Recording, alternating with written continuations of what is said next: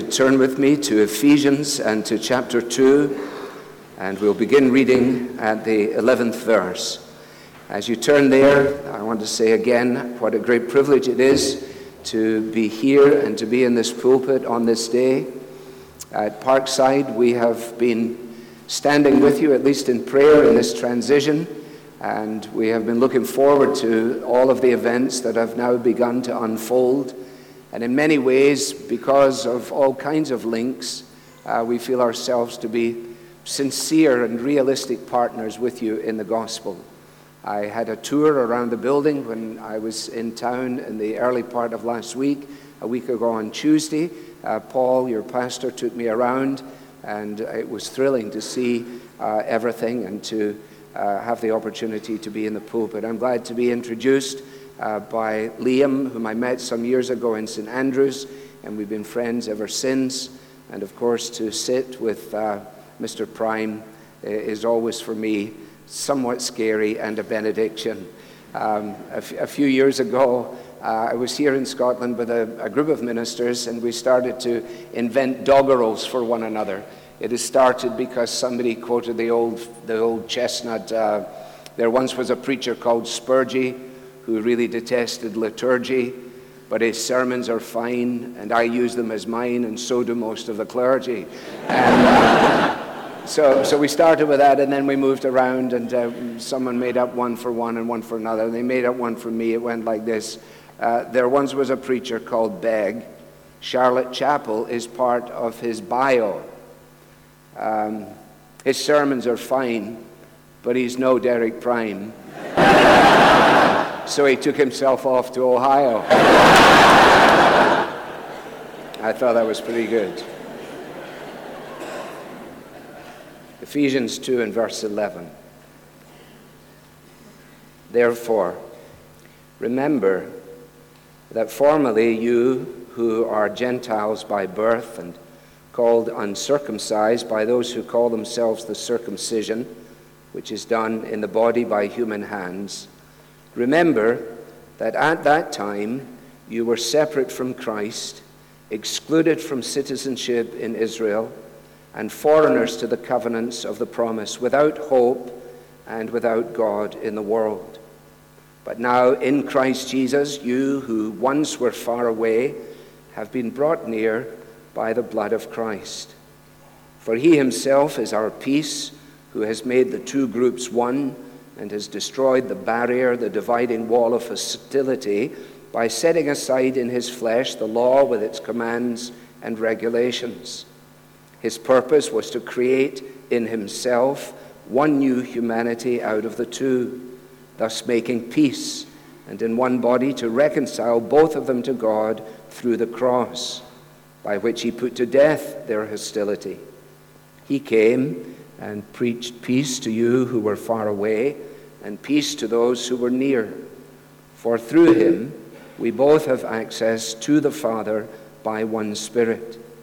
Consequently, you are no longer foreigners and strangers, but fellow citizens with God's people, and also members of his household, built on the foundation of the apostles and prophets, with Christ Jesus himself as the chief cornerstone. In him, the whole building is joined together and rises to become a holy temple in the Lord. And in him, you too are being built together to become a dwelling place in which God lives by his Spirit. Amen.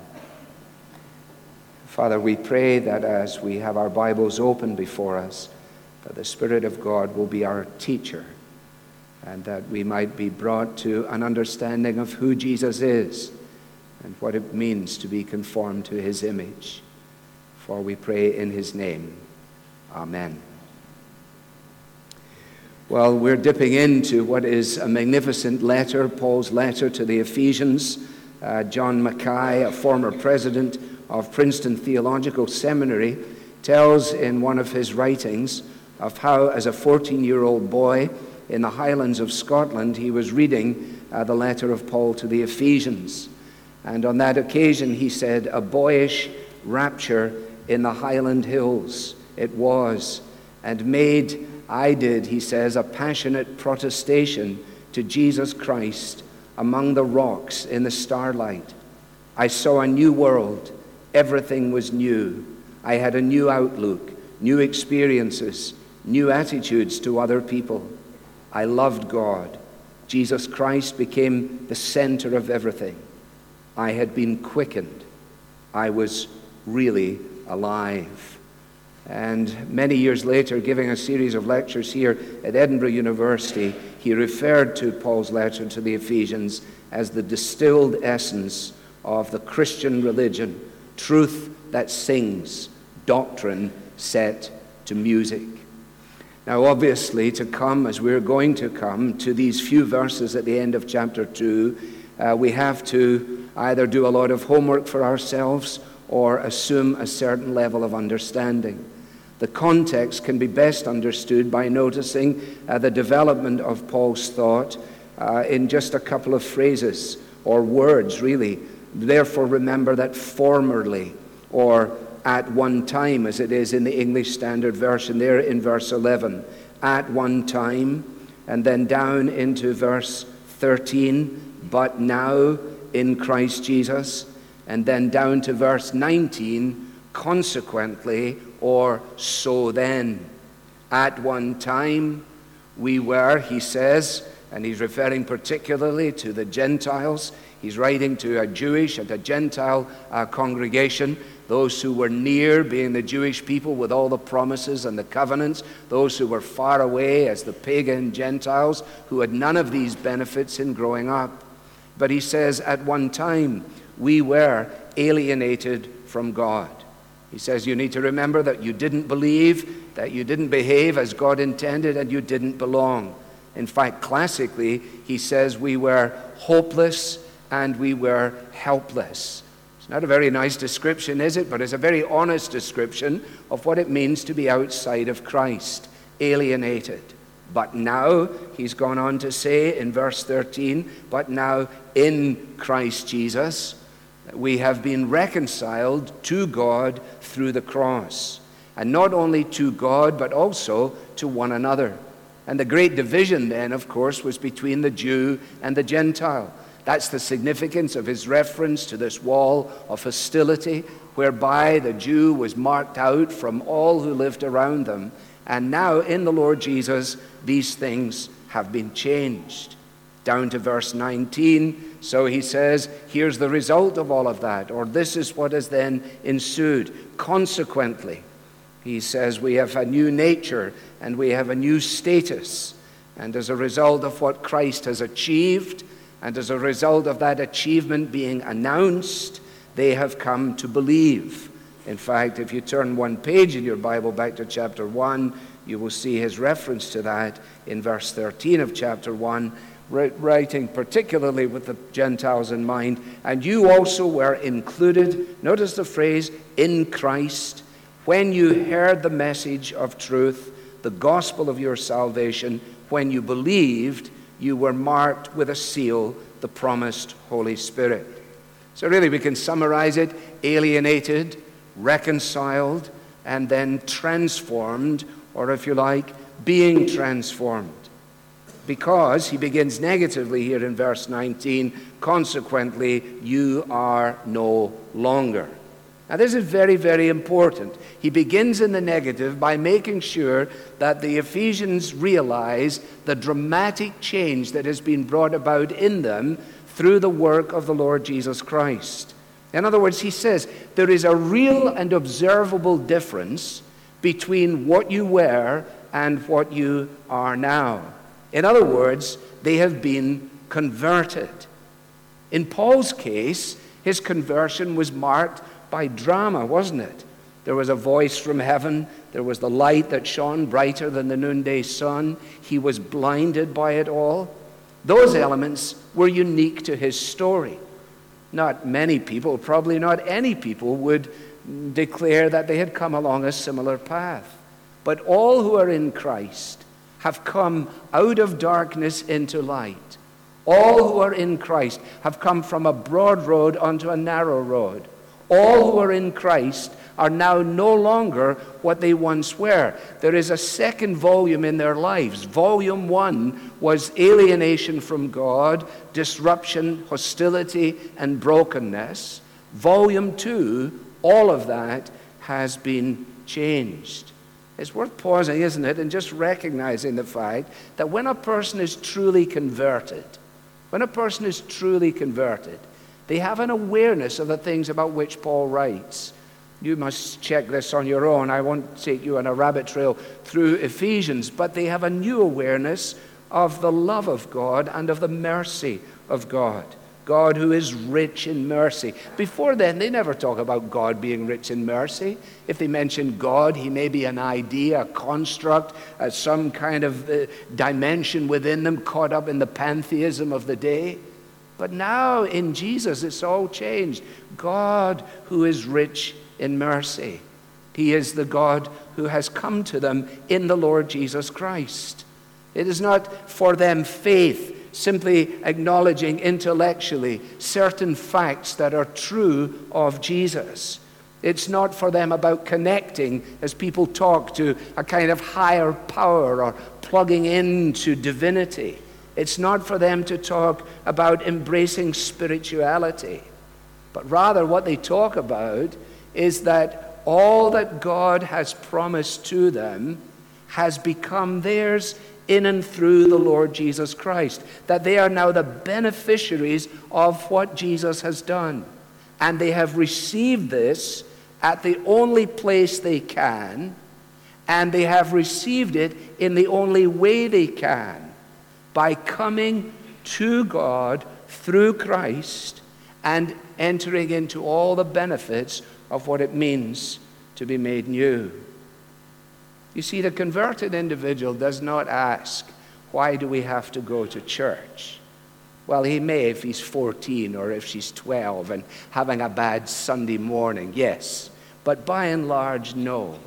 The converted individual says, where can I find God's people? The converted individual says, where can I go to hear God's word?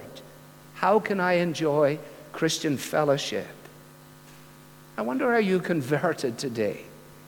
It's vitally important to understand where we are in relationship to this. Because faith in the Lord Jesus, you see, makes the greatest of distinctions. John's gospel begins with the clarity, doesn't it? Two groups. He came to his own, and his own did not receive him. Another group, but to those who received him. So those who did not receive him or do not receive him, and those who have received him. Consequently, the but now experience is the experience of those who have been placed in Christ. William Matson, who grew up in West Hackney in London, in 1833, studied at St. John's College, Cambridge, and wrote a number of songs. Not many of them saw the light of day, and his most famous is his most autobiographical. It begins, Lord, I was blind, I could not see. And it continues, if you know the hymn, Lord, I was deaf, Lord, I was dumb, Lord, I was dead. And then the glorious closing verse, for thou hast made the blind to see, the deaf to hear, the dumb to speak, and the dead to live. So that we just need to be clear that what Paul is dealing with here in the progression of his thought as he goes on now to say these things, and we're going to notice just three, he is saying in light of the wonder of all that precedes it, starting with this great symphony of praise at the beginning of chapter 1 and running all the way through now to the end of chapter 2. Consequently, you're no longer foreigners and strangers. You're no longer stateless and friendless and Christless. But what are you? Number one, fellow citizens with God's people. Fellow citizens with God's people. I had this in mind before this past week, but it seems to me that it is good to be reminded, if you are a believer this morning, where your real citizenship is. If you're confused about where you belong, to which country you're a part of, what your passport should read, and everything else, you can rest assured tonight in Jesus that the wonder and the wonder of all wonders is that your citizenship is in heaven with Christ in God, Philippians, and that you are fellow citizens with all who belong to him. A new identity brought into a new community, citizens in the kingdom of God. A citizenship which secures us. We belong. A citizenship which transforms us. We behave. A citizenship which assures us of all the rights of that citizenship. I don't always admit to this, but I am also a citizen of the United States of America. I figured it was a smart move. They might not let me in one day, and so it would help. Done not out of a great deal of conviction, I must confess. Nevertheless, when I became a citizen, all that had been my wife's as a result of birth now became mine. I had the same right of access. I had the same responsibilities. I had the same privileges of voting and so on. And when that happens, and we are included within the framework of that on a social or a political level, it changes things. And so when Paul says, you are now fellow citizens with God's people, think about what that meant coming from his pen. He was not that.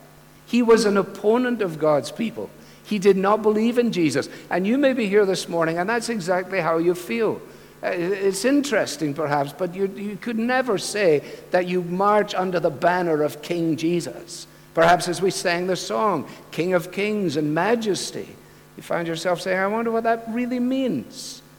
Well, for Paul, you see, it was an amazing truth. And once he had been included in that kingdom, his story was now of the king. He gave then his entire life, all of his energies, all of his intellect, all of his powers of leadership were then devoted to the king. And through him, the kingdom of God expanded. Many of you are here this morning from different parts of the world. And you are here perhaps this morning in part on account of those who from these shores went to where you are. People like C.T. Studd. People like Helen Roseveare. If Jesus Christ be God and died for me, said C.T. Studd, then no sacrifice that I could ever make for him could ever be too great. I just saw Helen Roseveare a few months ago in Ireland. She's badly affected by a stroke, virtually lost all power of speech. If you've read any missionary biography, you may have read, Give Me This Mountain.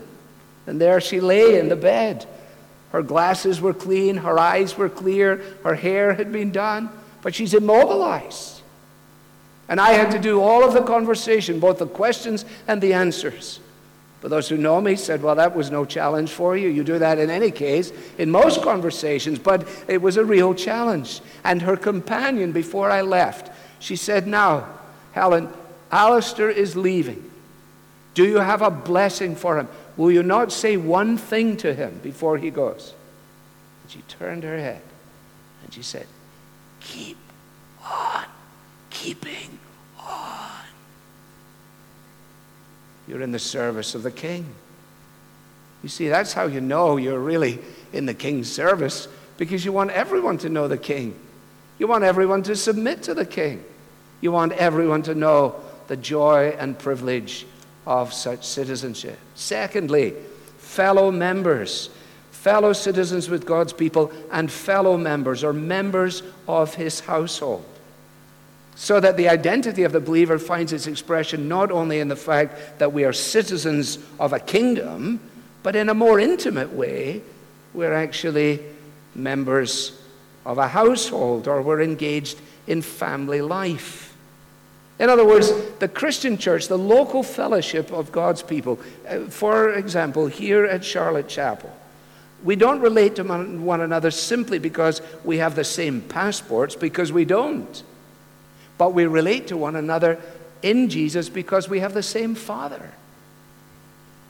That when we cry out to God as Father, and we do so together, we can look along the row and say, this is my brother, this is my sister. We are members of a family.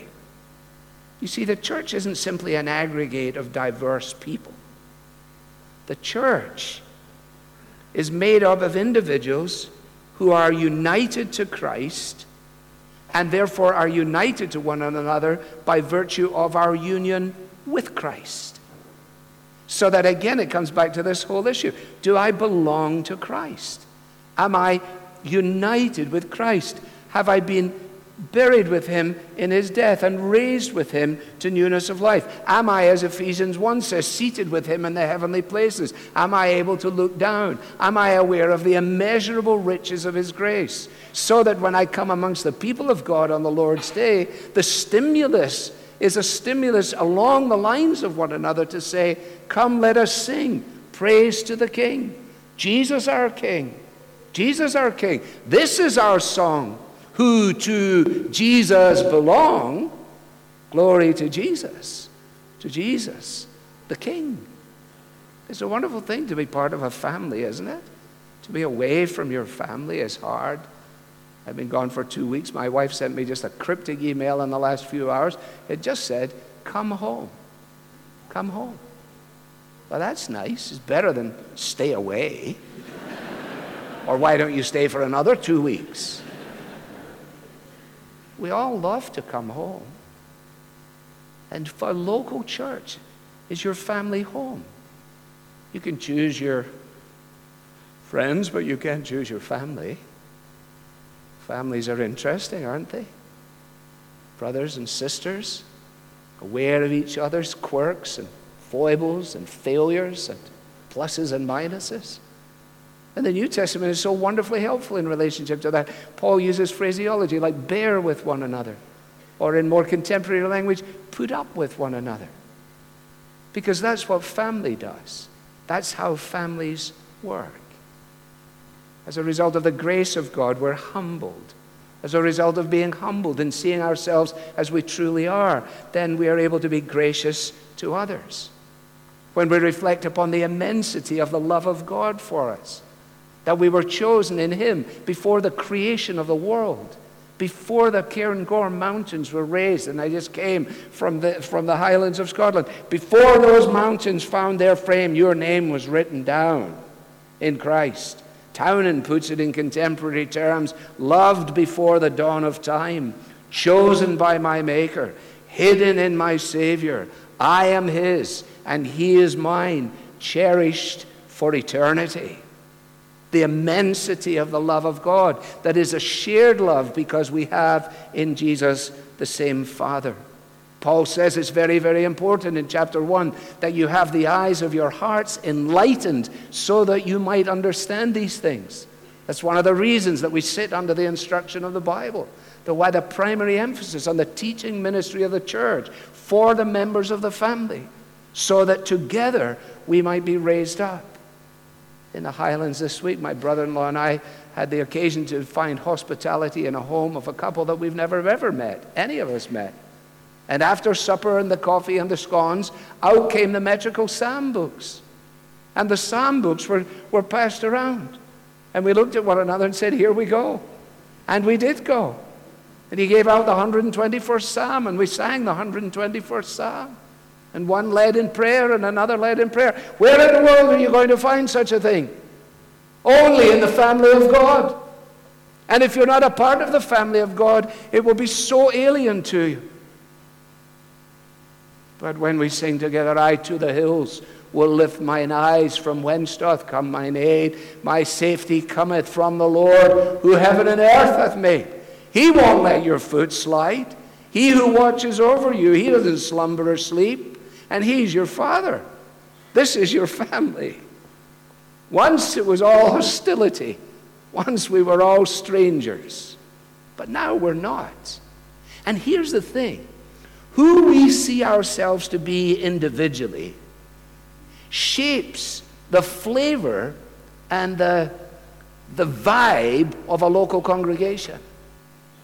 If we see ourselves to be the beneficiaries of God's grace, if we see ourselves as those who were once stateless and friendless and Christless, but who have been pursued and wooed and won and put within this family, then there will be no place for snobbishness.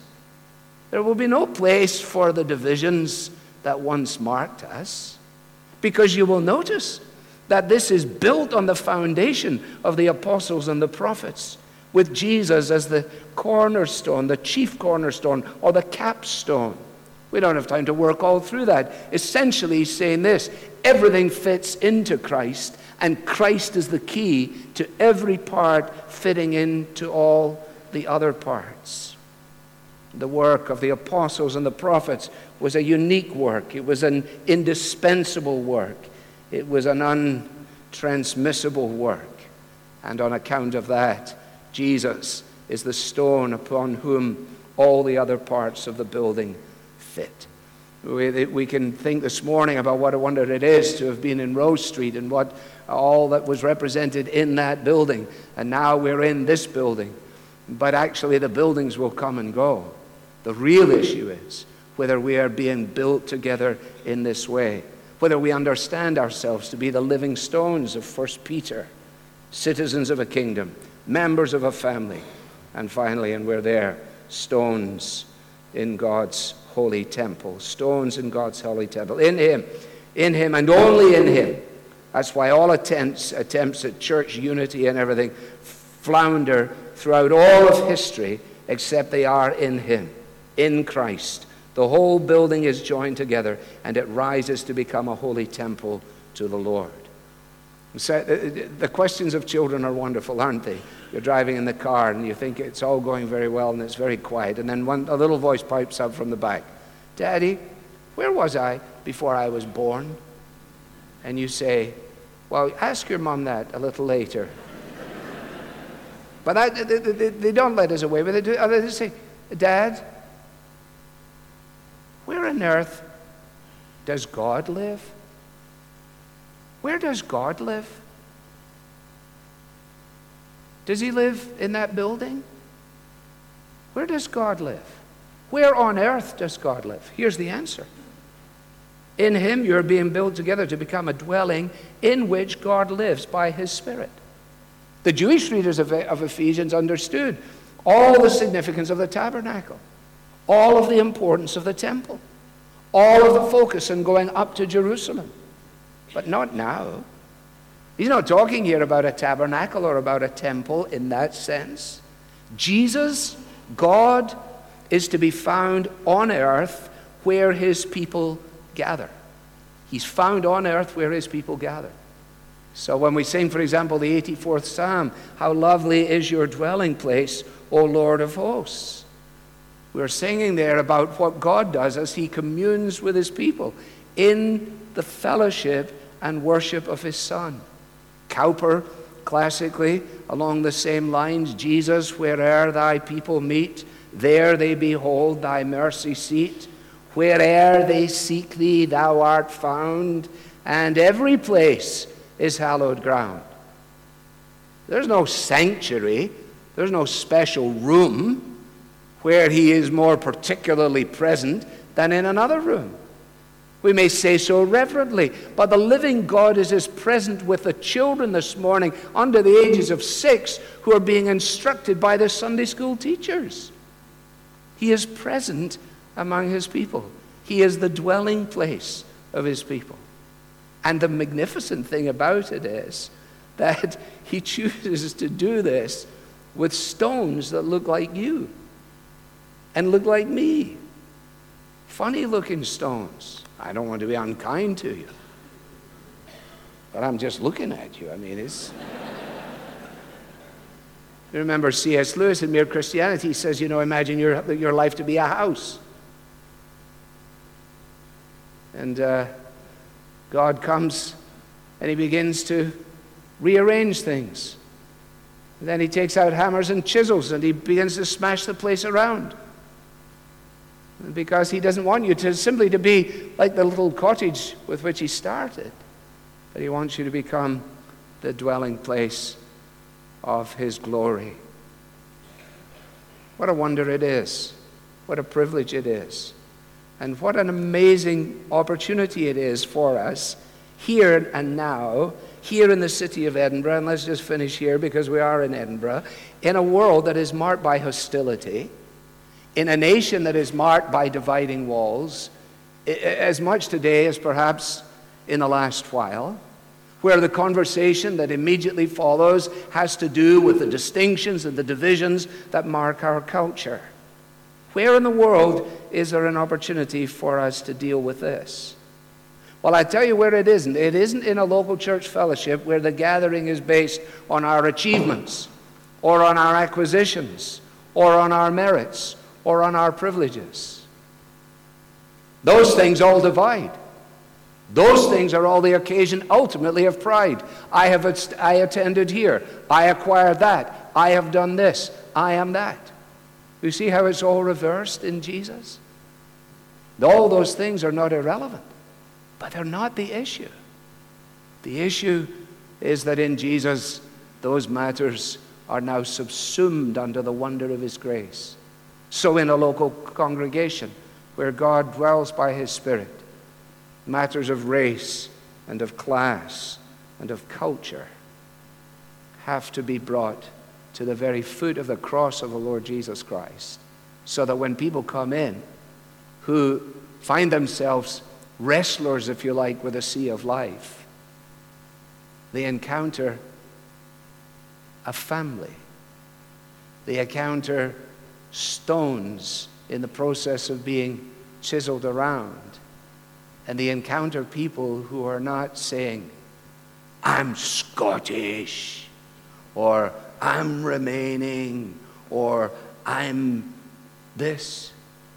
They said, I am a citizen of the kingdom of heaven. Because he's building, you see, a temple. I've been asking Derek Prime for a few days now if he could remember this lady's last name. We've got to her first name. It was Rita, I think. I used to visit her. In the day, I used to do a lot of visits. If Mr. Prime said do 10, I tried to do 15. Many of the people that I visited were unable to really respond very often. And one stands out to me because the lady had had a stroke. I went to visit her. Always her sister-in-law was with her. She had lost the power of speech, but she'd loved to sing. And she was able to communicate through her sister-in-law to me. And so with great frequency, we ended our time together by trying miserably to sing a song that went like this. We are building day by day, as the moments pass away, a temple that this world cannot see. And every victory won by grace will be sure to find a place in that building for eternity. Actually, that lady suffering from a stroke was building into my 24-year-old life by her testimony to the faithfulness of God, so that 40 years on, as I address you this morning, she is not forgotten to me, and her testimony remains. A faithful citizen, family member, and stone in the temple of God's grace. It would be enough, wouldn't it, to have on your tombstone, here she lies, citizen of the kingdom, member of God's family, a stone in God's building. Father, thank you for the Bible. Thank you that we can always go and read it and see if these things are there. Thank you that it comes to search us and to know us. And so we pray that your word will accomplish the purposes to which you have appointed it this day. And we pray in Christ's name. Amen.